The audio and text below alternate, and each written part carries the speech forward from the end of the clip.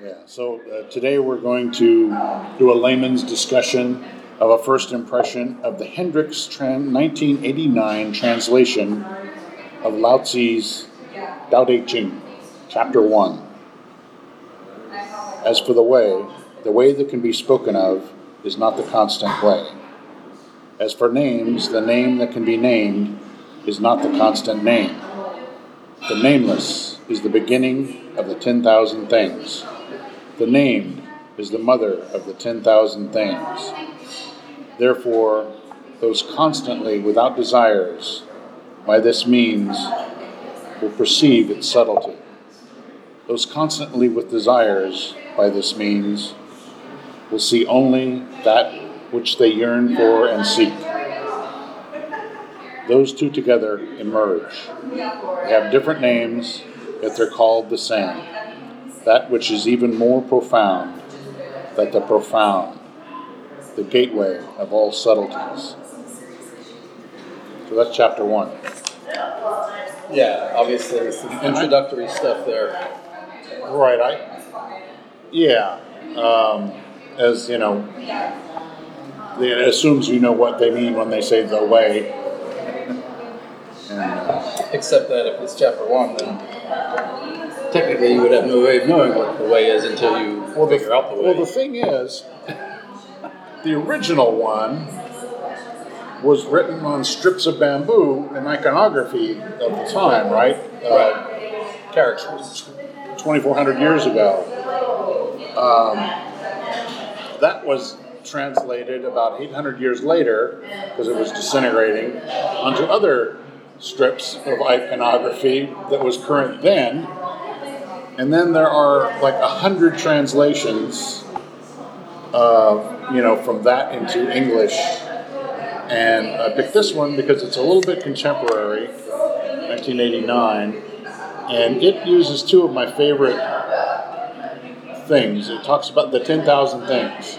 Okay. Because in other translations, it'll say the myriad of things or whatever, different descriptions. And I like for me, it just, the 10,000 things, because 2,400 years ago, it must have been a total brain buster to think of 10,000 things in the world. Well, we got squirrels and we got rocks, we got dirt and rice and more rice. And did they have rice that long ago? Maybe it hadn't been invented yet. Discovered. And they only had 9,999. Yeah, but and also I picked this one. Because it uses the word subtlety, and that's a great word. And that means it has meaning for me personally, but it's also a great word. I just like the way it sounds, the way it's spelled. Yeah. It's subtle. Yeah, it's a nice word, I think. And subtlety is a good quality. Yeah. So, I did cheat a little bit. Did a little bit of background. Okay. Looking into some of this stuff, so I at least have some context, because this is totally new for me, but I get everything. There's a lot to talk about in here. It's all packed in tightly, but right. The one place where I get totally lost is when these two together emerge. They have different names that were called the same. I guess talking about the way, which, right, if you don't know what it is, that's an interesting question just to start off. Is there a way, or is that all subject to interpretation as well? Is that, under kind of, if you know, under the more... Right, and in other translations, it's the Tao. Okay. And so the Tao is, from what I gather, the overarching thing that contains everything. And sometimes it can be used interchangeably for God, but the Tao, one thing that I like about Tao is they don't always separate God from the 10,000 things. And so the two, I'm thinking what the two is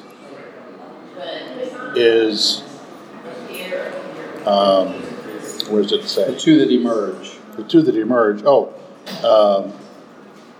So living without desire is one, and the way is the other one. I'm thinking. Okay, so living without desire is being contrasted with the way? Or it's the same. So what is... so living without desire emerges, or... The subtleties emerge when you're living the way and when you're living without desire. Is that the same? Is living without desire living the way, or is there... It's not like a Confucian living the way, right? There's not like a... Confucius has 1,000 rules or whatever it is, and you have to respect your elders, you have to do this, you have to do that. This is a little more subject to... Is the way subject to interpretation? Well, it cannot be spoken of. I understand that. So it's that thing, and it's the subtle thing that you kind of know is there, kind of everywhere, but you can't quite describe it. You can't quite pin it down. In fact, the more you try to describe it and pin it down, the more elusive it is. And so, right, the name that cannot be named, that can be named, is not the constant name. So if you could name it, it's not right. You haven't reached it, or you haven't figured it out. Right, and also I think it has. It talks about how being a human or being any sort of living creature, you're going to have desires because in order to continue, you desire food, water, air.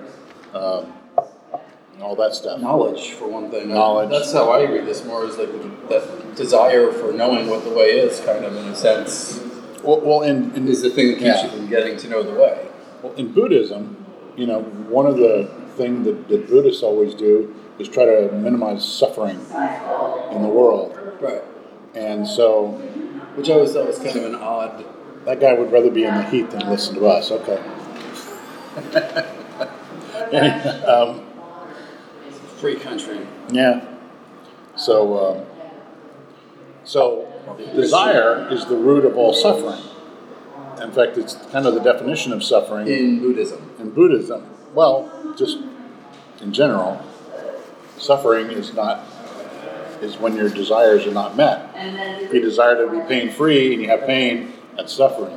If you desire food, you don't have food, that's suffering. Well, yeah, but if you desire food and then you get food, you don't have suffering. So yeah, right. And then you don't have the desire anymore, but the desire drives you to fulfill itself.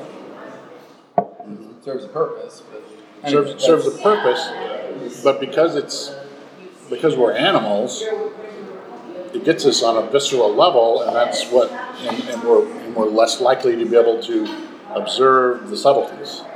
So when you have to pee, don't think of Tao. No, take a pee first, then try to think about it. Yeah, which you can't name. Okay, so anyway, you were saying that the Buddhists have this belief in minimizing suffering, or trying to eliminate suffering. Yeah, that's one of their main goals. If you're a Buddhist, it's what the Dalai Lama is all about. And I did read a couple of his books, and that's all he talks about. The guy just won't shut up about suffering. Yeah, to me that seems like kind of an unhealthy obsession. I don't know if the Taoists delve into that, but at any rate, I like kind of the overall structure of the way this first verse is, already setting up these contrasts and making you think about things deeply if you really want to. Yeah. Well, like the second sentence, as for a name, the name that cannot be named is not the constant name, which is the name that can be named. Yeah, the name that can be named is not the constant name, and that is just a lovely Asian way of putting things, where it's yes and no at the same time. But I think what it talks about is that everything changes. Change is what the constant is. Does the way change? Only when you name it.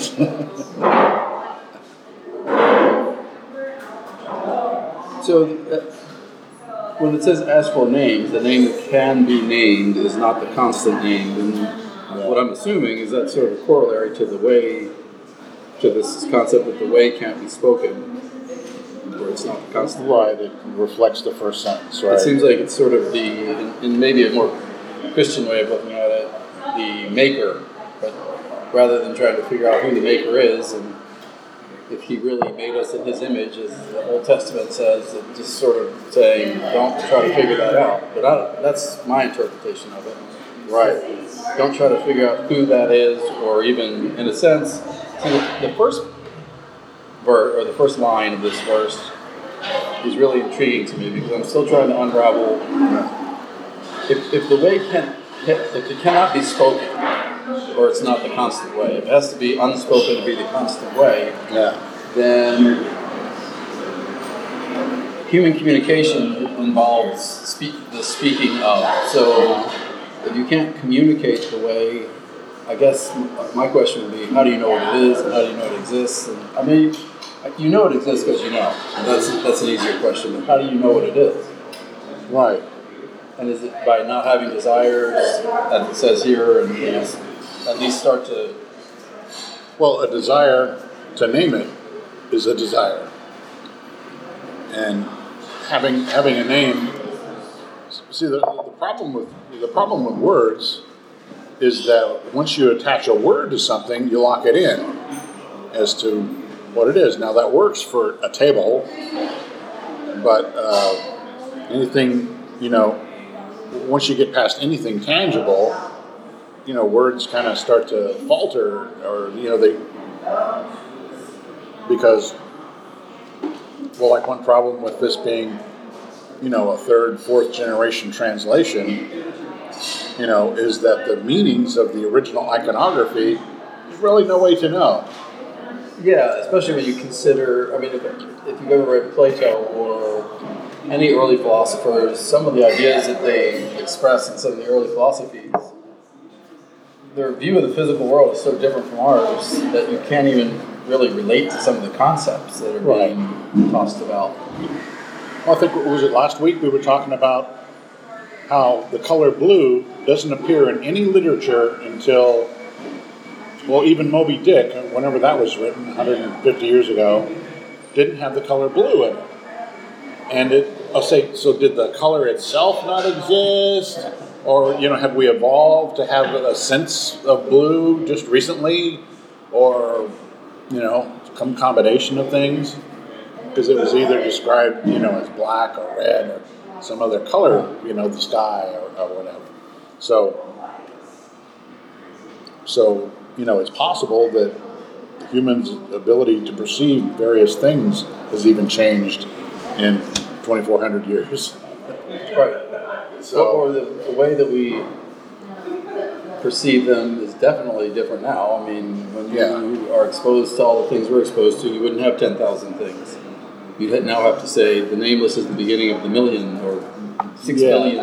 Right. It's kind of that whole idea of video or pinball game inflation. Like the early pinball games, it was like 10,000. And by the time I was a teenager, they were right before video games were created. They were in the millions, or tens of hundreds of millions you could get. Well, the first time that sort of concept really got to me was when they were building all these super big grocery stores. It was before Walmart was like the main thing for that. And so they had like a Vons, and they expanded Vons.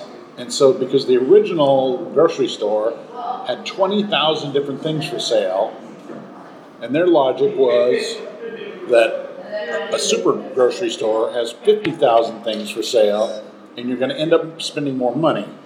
Well, that really didn't kind of work out because they don't have giant Vons anymore. But for a while that was the thinking, and I'm thinking, there are 50,000 things in this store for sale, and it doesn't look like that. It's hard to perceive that, It's like, okay, well, I guess there are 9 different kinds of pinto beans, and and hair products alone is like 2 aisles, and it's all just shampoo. Right, so the 10,000 things wouldn't even cover that a fifth of the grocery store. So, the whole outlook on what the world is is different now. I keep going back to this first sentence Okay. because I'm intrigued by the concept that you can't speak kind of what you might say is the ultimate truth. And maybe it's not the ultimate truth. I don't know if it is or if it isn't. Yeah. And there's something like totally intriguing to me about that. It's not really the ultimate truth. It's kind of the ultimate something, right? It's like, Yeah. because I'm assuming here, without having read any more of the Tao, that the way is a good thing. It's not a negative thing. It's not like you want to get out of the way. Yeah. You want to be in the way. Well, I think the idea is that you're part of the way, and having a familiarity with it, at least the concept, you're kind of ahead because it's a way of seeing the world. And you get that by not desiring to get it, basically. Kind of. Right, but you're aware of it. And, there are a lot of those things in Taoism and Buddhism that are, the thing about desire. Well, it's kind of an endless loop deal because, I desire not to have desire so that I can understand things. Well, but you're desiring to not have desire, Well, to me, that would almost lead you to the conclusion.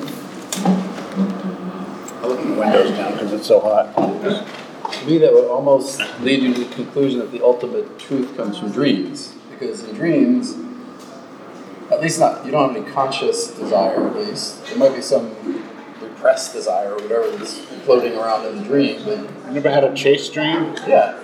Well, you desire to get away or whatever. Not really, though. I don't think of it as desire in the same way as I would if I was awake and being chased.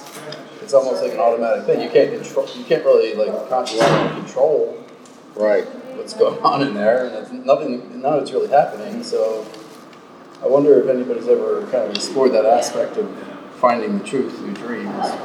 It's kind of far-fetched. And speaking of dreams, I also wonder, and the changes in culture, how much different dreams must have been 2,400 years ago. People dreamed about bowls of rice. And didn't dream about car chases and flying over cities, probably. Maybe they did. I don't know. Well, they were still very close to being hunter-gatherers, and so they spent most of their time hunting and gathering because food was harder to come by. Right. Even now, the poorest person can OD on carbohydrates, but back then, carbs and protein and everything was hard to come by. Salt. Yeah, so I would imagine your dreams would reflect the way you spent your days, which is hunting and gathering or being a farmer.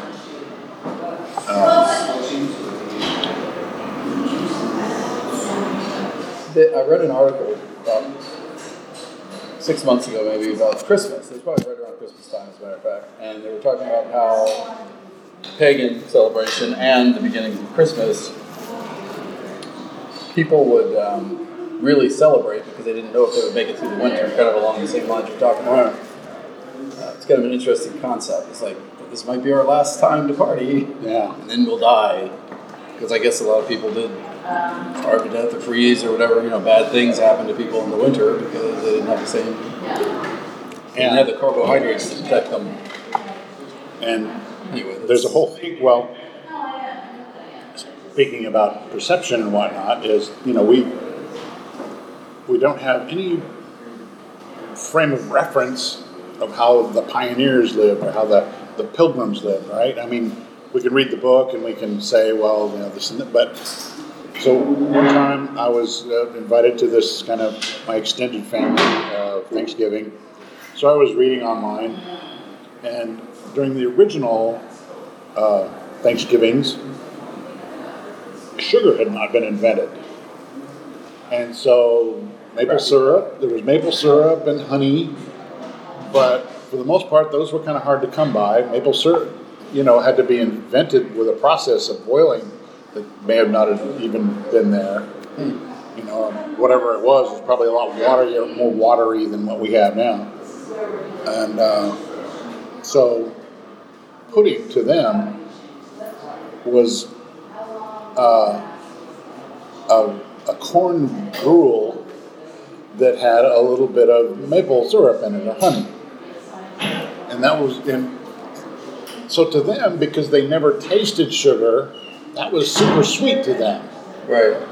And, as sweet as the apples, or anything that normally is sweet. So I brought it to that was my donated dish to the dinner. And I think only one or two people even tried to taste it. They were like, okay, no, we're here to be, not having this as our best thing that we ever eat during the year is something to be thankful for. And they just did not get that concept. They go, right, okay, so I have some pies over here I got from Marie Callender's. Let's get into those first. And so, for some people, even thinking about it is hard. Or you're trying to think about it, and they were like all insulted. Right. And so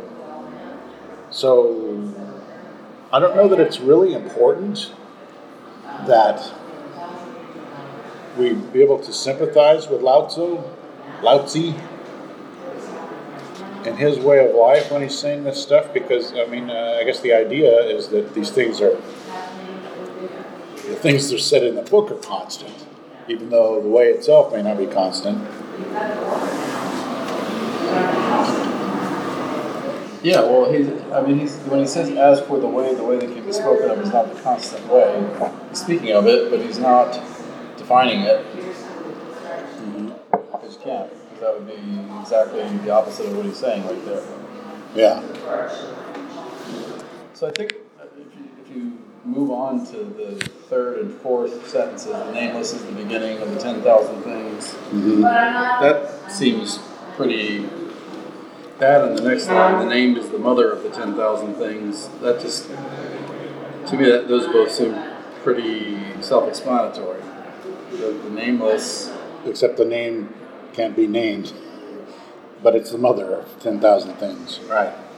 Well, yeah, I guess that's a little tricky. Why is the name there?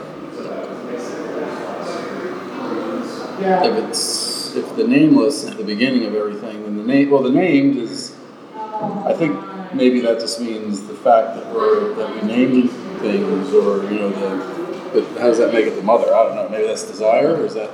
Or maybe the two things are not the way and desire. Maybe the two things are the way and names, or the named.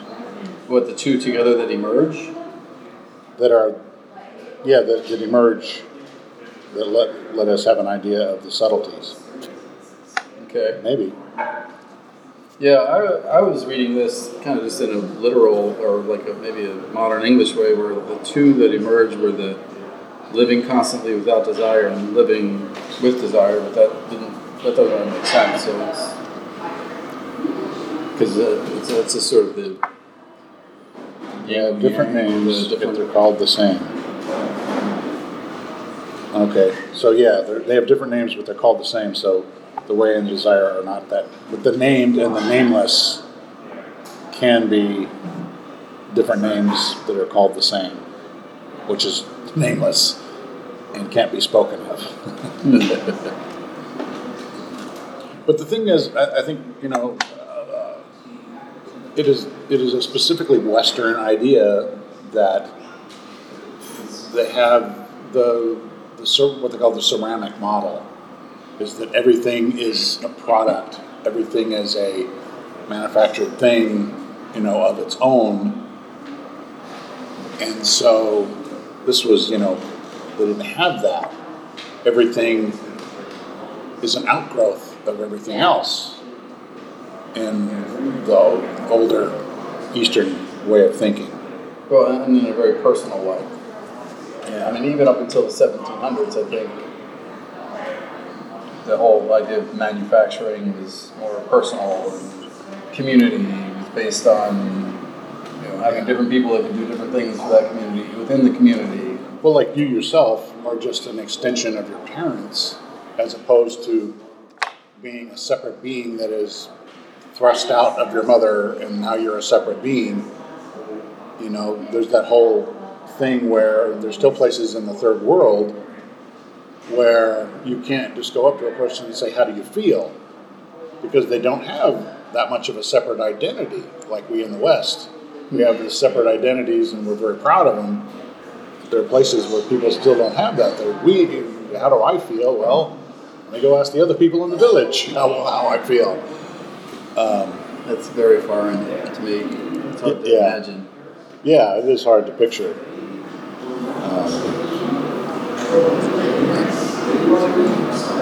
I had a guy come and clean out my drains 6 or 8 months ago, and he was a Latino guy, and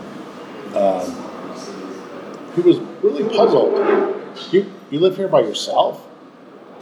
He just couldn't. It was like he couldn't wrap his head around why would somebody live by themselves. Yeah, I mean, I would say that's not only a Western thing, that's a very American, more American than anything else. Yeah. Personal space. So personal space tends to be bigger than anywhere else. Yeah. Our sense of individual tends to, or ego, all that stuff. Yeah. There's good and bad to it, right? Yeah, right. It's just a mode, But as a society, we've achieved, if you want to call it that. I mean, we're basically, for whatever passes as culture, we're the cultural leaders of the world, and probably still financially in lots of ways. And that's mostly, I think, due to all the individualism. I mean, even Ralph Waldo Emerson pretty much recognized that 150, 200 years ago. And I understand that Pokemon started in Japan, but the new Pokemon thing, Pokemon Go, is spreading from the U.S. around the world as we speak. That's funny. Yeah, I heard that they're starting to incorporate that in Germany and Europe. Right. That is not the way. Pokemon Go. Yeah. Well, the Pokemon are not one of the 10,000 things. That's an artificial thing. I wonder if you can. It's funny because you can't speak the way, but can you speak what's not the way? Or does that also somehow. Pokemon is not the way. Does that affect the way? Well, I think the way and the 10,000 things are the same thing, and the 10,000 things are a way of describing everything. Okay, so I was seeing 10,000 things as more physical things, and thinking of that in a physical sense, the nameless, kind of like in the Christian sense of the nameless. Sometimes the nameless, because a lot of in the older religion, Judaism, they wouldn't even they wouldn't say God's name. They couldn't say it. Right. Write it down. So he was nameless in that sense, which is kind of an interesting extension of what he's saying here. Well, I think, but I'm just assuming, but from what I've read and whatnot, the 10,000 things are everything, including concepts. Wow, then you really need more than 10,000. Yeah, but there again, back then, Really? Emotions were happy, sad, hungry, and horny. Well, obviously somebody was thinking, though, this one dude. Yeah. Well, that in contrast to all the things that I've said before, back then, so long ago, they did have these guys like Lao Tzu who were big thinkers and thought about a lot of things that are still fascinating today. They had a lot of time to think, though. Yeah, they had a lot of time, a lot of peace. They didn't have the 60-cycle hum in their head all the time. No electricity. That's a huge factor right there. Right. So can the way still be the way when things have changed so much? Yeah, I think that's the whole point. That's why you can't name it. Because if it includes all change... change is part of the constant. Yeah. But that means that in some sense the way changes. Right. Yeah. It's like the Constitution of the United States has to adapt to modern. I'm sure the founding fathers didn't think that gay people should get married. Well, I'm thinking they never gave it a thought, but that's just me. I mean, those people existed and everything, just like now, but nobody talked about them. Except Ben Franklin, right? He hung out with them in Paris. Oh, did he? Yeah. But, lots of them in Paris. But... Yeah. The 10,000 things, therefore. Therefore, those constantly without desires by this means will perceive its subtlety. Okay, this by this means, and so it's talking about the first paragraph. Oh, I thought that by this means without desires. I thought that was the means. Therefore, those constantly without desires by this means will perceive without desires, yeah. So that's how you perceive the subtleties of the way. That was what I was thinking, which is very, very difficult to try to do because, like you said, I mean, it's almost like, have you ever heard of that game where if you think of the game, you just lost? No. Oh, yeah, that's the game. Oh, okay. I think they just call it the game. Yeah. Whenever you think of the game, then you just lost. So you try not to think of the game, and if you try not to think of it, you're going to think of it. So it's kind of the same thing with, you're trying not to be desirous. There are, I think, God, I learned so many improv games when I was doing improv, because there are improv games, there are like 1,000 of them that somebody has thought up ahead, but there are some that you just start, and then whatever the game is evolves. And then there's, I think there's one where as soon as everybody figures out what the game is, it's over. It's over. So I can see how that alone, constantly without desire, trying to figure out the way, you can't really try to figure it out. It has to reveal itself to you without any intention on your part. Right. And that's kind of the soul of subtlety. And the difficulty in that is, especially now, and even I'm sure back in the day when people were hunting and gathering, your pursuits, you're going to be pursuing desire. And I guess that's number 6, or the next line, which is, if you constantly have desires, you will only see that which you yearn for and seek. So if you're just hungry, you're trying to get the food, and you're seeing rice. And maybe that's why the dreams aren't that good of an indicator of the way, because they are... and of course, ever since the current election cycle got to be so crazy, I just kind of, every time I start to get a conversation going in it, I just know there are certain people whose desires, they only find what they wish to see. Like the people that don't think America is great now, that's all they're looking for, and so that's all they see. Absolutely. And so, in my mind, this is saying, don't be stupid. But, that's just my thing today. Well, this one is intriguing me, though, the idea of trying to seek, or not even trying to seek, but finding the way by not trying to seek it, almost. Right. Because, like you said, if you have a desire to seek the way, that's a desire. So you rid yourself, I suppose that's part of what meditation has to do with.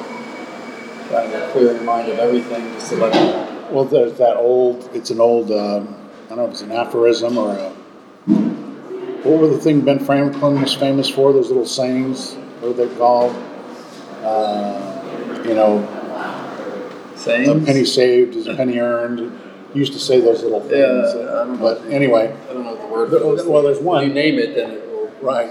Well, there's this one that if you chase a butterfly, the harder you chase it, the more it's going to elude you.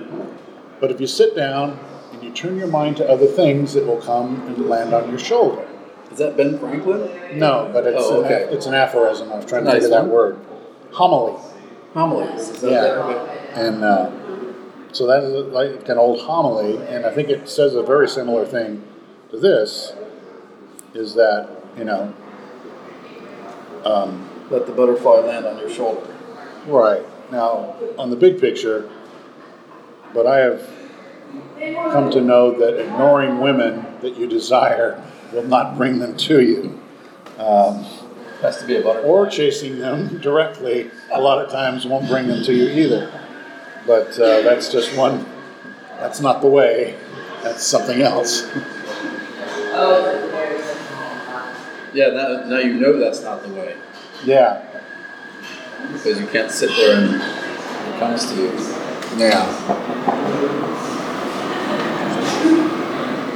So is that how the way is defined? It's what comes to you when you're not desiring anything? I mean, you can't define the way, I guess, but is that an element of the way? Well, no, because the way that can be spoken of is not the constant way. So it can be the temporary way, I'm guessing, just by reversing that. So you can, and that's one of the things that was one of my big problems with religion, going back to when I was a kid, is that they seem to have found a method of cultivating, some sort of a rapport with, God, the universe, or whatever, and they formalize it into a system of, do this, ceremonies and things like that. But that's assuming that the intangible works the same way as the tangible universe. That, if you put something in water, it's going to get wet. But I think a lot of the more subtle things that are sort of the truths of the way don't work the same way all the time. Mostly because you can't be consciously aware of all the variables because of the 10,000 things.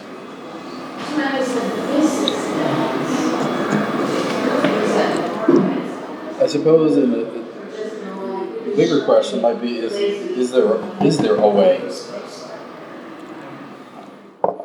I guess if you start with the assumption that there is not a way, then you're done. You might as well toss this out. Yeah. There's no constant way. There's no one way to describe the way. There's no one name to give to things. But I'm not saying it assumes there is a way. Yeah, it is a Tao or a way or whatever you want to call it. Right? Yeah, you have to start with that assumption. Yeah, or else you get nowhere. Right. And maybe I don't know. I mean, I suppose God is the way for some people, but then it's named and wouldn't fit any of these rules. But right. In fact, that's what Jesus is. I think there's a verse in the Bible that says Jesus is the way, the life, something or other. Right. The light, maybe the way, the light, the life, or something like that. Right. So they use the same terminology that maybe that's what Hendricks had in mind when he translated this. I don't know. Could be. I don't know if it would confuse us or not, but I found a PDF that has each chapter, eight different versions of each chapter on each, all together in one pages. Place. So maybe that would be a different approach. Well, we could try that for next time. But I think having one text is enough for me. Anyway, it's dense enough that it has plenty to talk about. But I did read a couple. When I cheated, I did read a couple other translations that probably gave me a little bit of insight into some of this. Right. How it's been interpreted by other people. Right. Yeah. So the two things emerge. The two things have different names, yet they're called the same. And so what do you say those two things are that are emerging? Oh. And it's the gateway of all subtleties? Okay, well, I think he's talking about the first paragraph where they talk about the way that can't be named, and the second paragraph where they're talking about desire, and in the third paragraph, these two together emerge. The way and desire, or the way and the lack of desire? Yeah, the lack of desire. Okay, so when you, I guess... But it confuses me here where it says they have the different names, yet they are called the same. Huh. So, but no desire and the way are not called the same. Or lack of desire. Or maybe they should be. Different names. Yeah, I mean... Yeah, it's a tough one.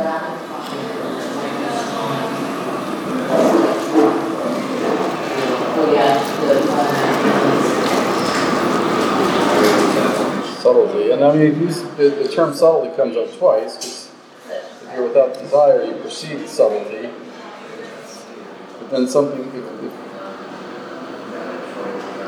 something else is emerging with that. The way is emerging with that. Is that what you're saying? There was merging with that, really. I don't know why they say emerge. That which is even more profound than the profound. I think that's a typo. Yeah, maybe a typo. Which doesn't help any. Yeah, the last four verses are the ones that kind of seem to tie this all together somehow, but I don't exactly understand how they're tying it together. Right. So I suppose if you have the way and you're without desire, or if you're it almost seems like if you're contemplating the way without any desire to contemplate the way, then you have this. That's the gateway of all subtleties, which would require quite a bit of subtlety to do that. To be contemplating the way without having a desire to contemplate the way. That would be almost like a really nirvana type state. Well, or Zen. The Zen state is where you are just existing without desire. But you can at the same time be pursuing something that is a desire. So it's one of those two for deals again. Or like Scientology, you're getting clear. Yeah, you're getting clear, but it's cloudy ahead. And it costs a lot. Yeah, it costs a lot. Now it's $10,000 for this level of getting clear. You're almost there. But let us take you into a small room and berate you for a few weeks. Yep, I had a secretary one time who went through that. She said they screamed Alice in Wonderland at her for hours. Oh, nice. Yeah, I guess I'd rather have something else screamed at me than Alice in Wonderland. Maybe. Well, given the choices, in cold blood, maybe Alice would be better than that. Maybe. Brett Ellis, was it her dude that wrote some horribly violent novel in the 90s?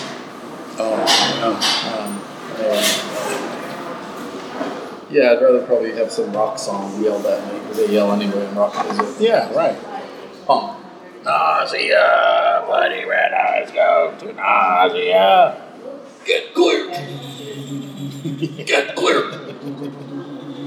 Oh, that's it. Scientology metal. That would not get you to the way, I don't think. Yeah. Well, and that's weird too. It talks about desire, but it doesn't talk about sensation. It doesn't talk about emotion or anything directly, except as part of the 10,000 things. Right. Which is kind of the antithesis of the way, I think. Once you start naming and right. thinking about the names of and trying to figure out the things, then you move away from the pure path. But, in a way, the names of things and what all the things are, it's not that important to know or to define everything. Because it seems like, in a way, the way is the stuff that's in between the 10,000 things. It's the mother of the 10,000 things. It's not the 10,000 things itself.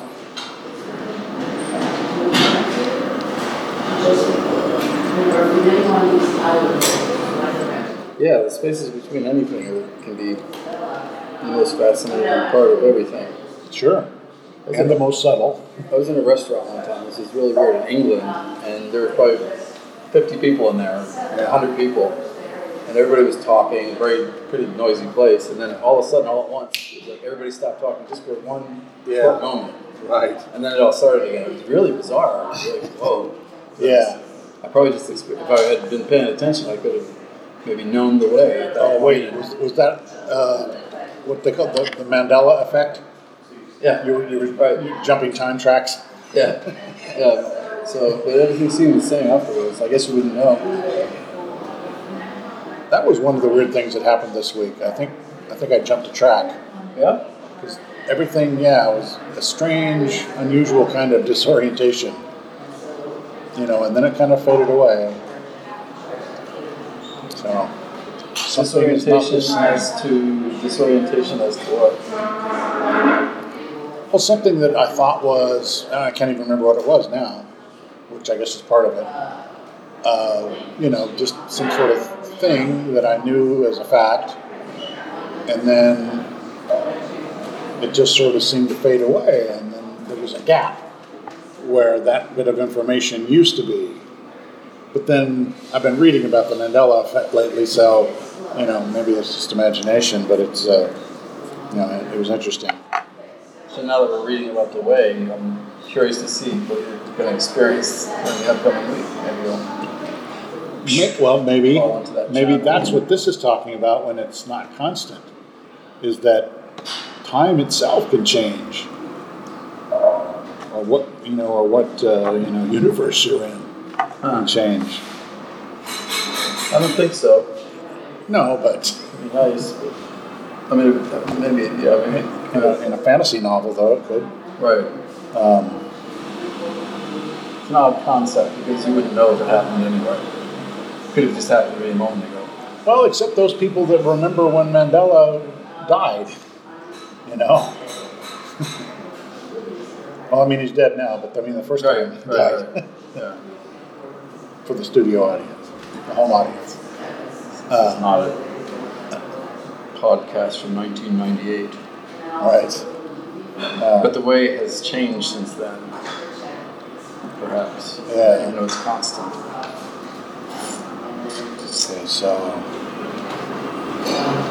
constant. Okay,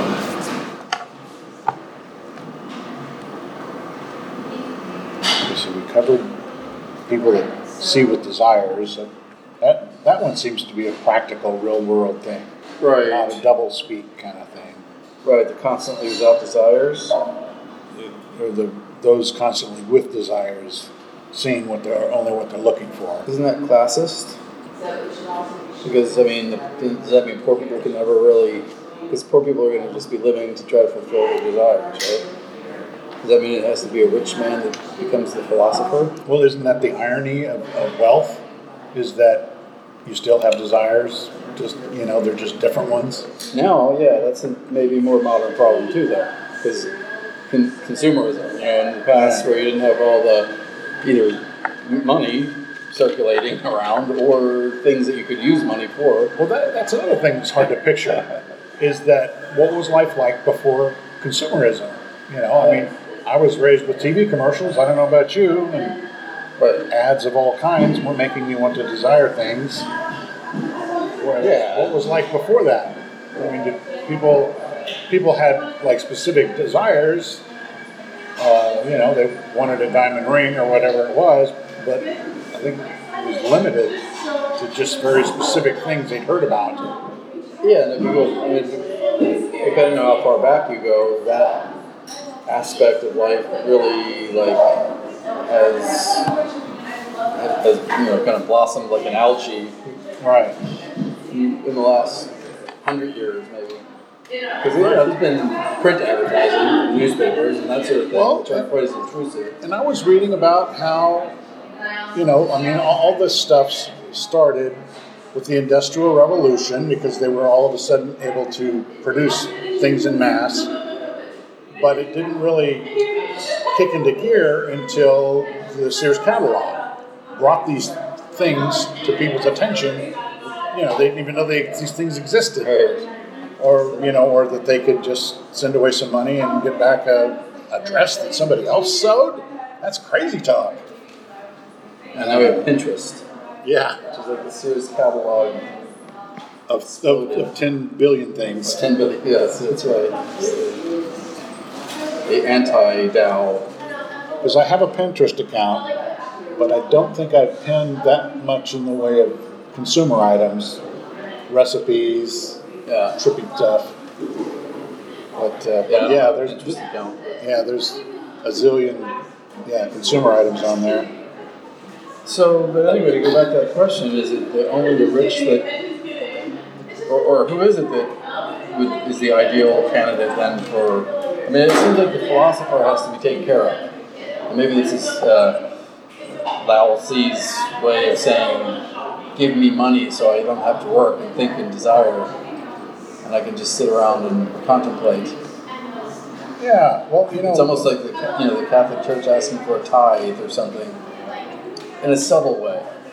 Well, it could. We don't want in our I think, well, I philosophers think, of desires. well, but I think that's kind of a consumerist way to think about it, because if he was I mean, they're not even sure he's the one who wrote it, right? So they don't Okay. really know that much about him, except that he was a cleric of some sort, and maybe cloistered or whatever. So I think his day-to-day existence was already sort of taken care of. You know, he didn't have to go out hunting and gathering. Maybe he did, but you know, he had plenty of time to think about this stuff and write it all down in iconography. But so, you know, I'm sure you know, because desire is anything. You know, like I was saying originally, food, water, air, Well, for the a great good night's sleep. it could be Well, sex or right, but even a yacht. well, yeah, but I don't think they're Or to talking be about. president. I don't think they're talking about big desires like that. I think if you're waiting on the subtlety of the way, and what you desire is a good night's sleep, you know, that's what you're going to see. If you know you're Right. waiting for the subtlety, and you know what you need is a glass of water, Right. that's what you're going to see. So But my point is that it's people, especially I would think particularly in that time, the people who don't have the means to afford a luxurious life are going to be constantly living by their desires, so they would never have time to contemplate the way. right, and that is kind of why the priesthood was developed. It was specifically, well, I can't do it, so we're going to set aside certain people who were into that anyway, you know, and we're going to, you know, take care of them and, you know, let them contemplate these things for us. I wonder if knowledge of the way is something that would benefit everyone, though. So then you have this class of people that has to kind of give up their own pursuit of it, in a sense, right? So have this kind of surrogates that are doing it for them, and that removes them from their own pursuit of it, doesn't it? Well, except that, you know, in the later chapters, they talk about all sorts of things like kingdoms and military and war and all sorts of, you know, things like that. So, It gets more practical, is that what you're saying? Or more well, parts of it do. You know, this is just sets out the premise of the way in this first chapter here. That, you know, what we're going to be talking about in the following chapters can't really be defined. So know that going in.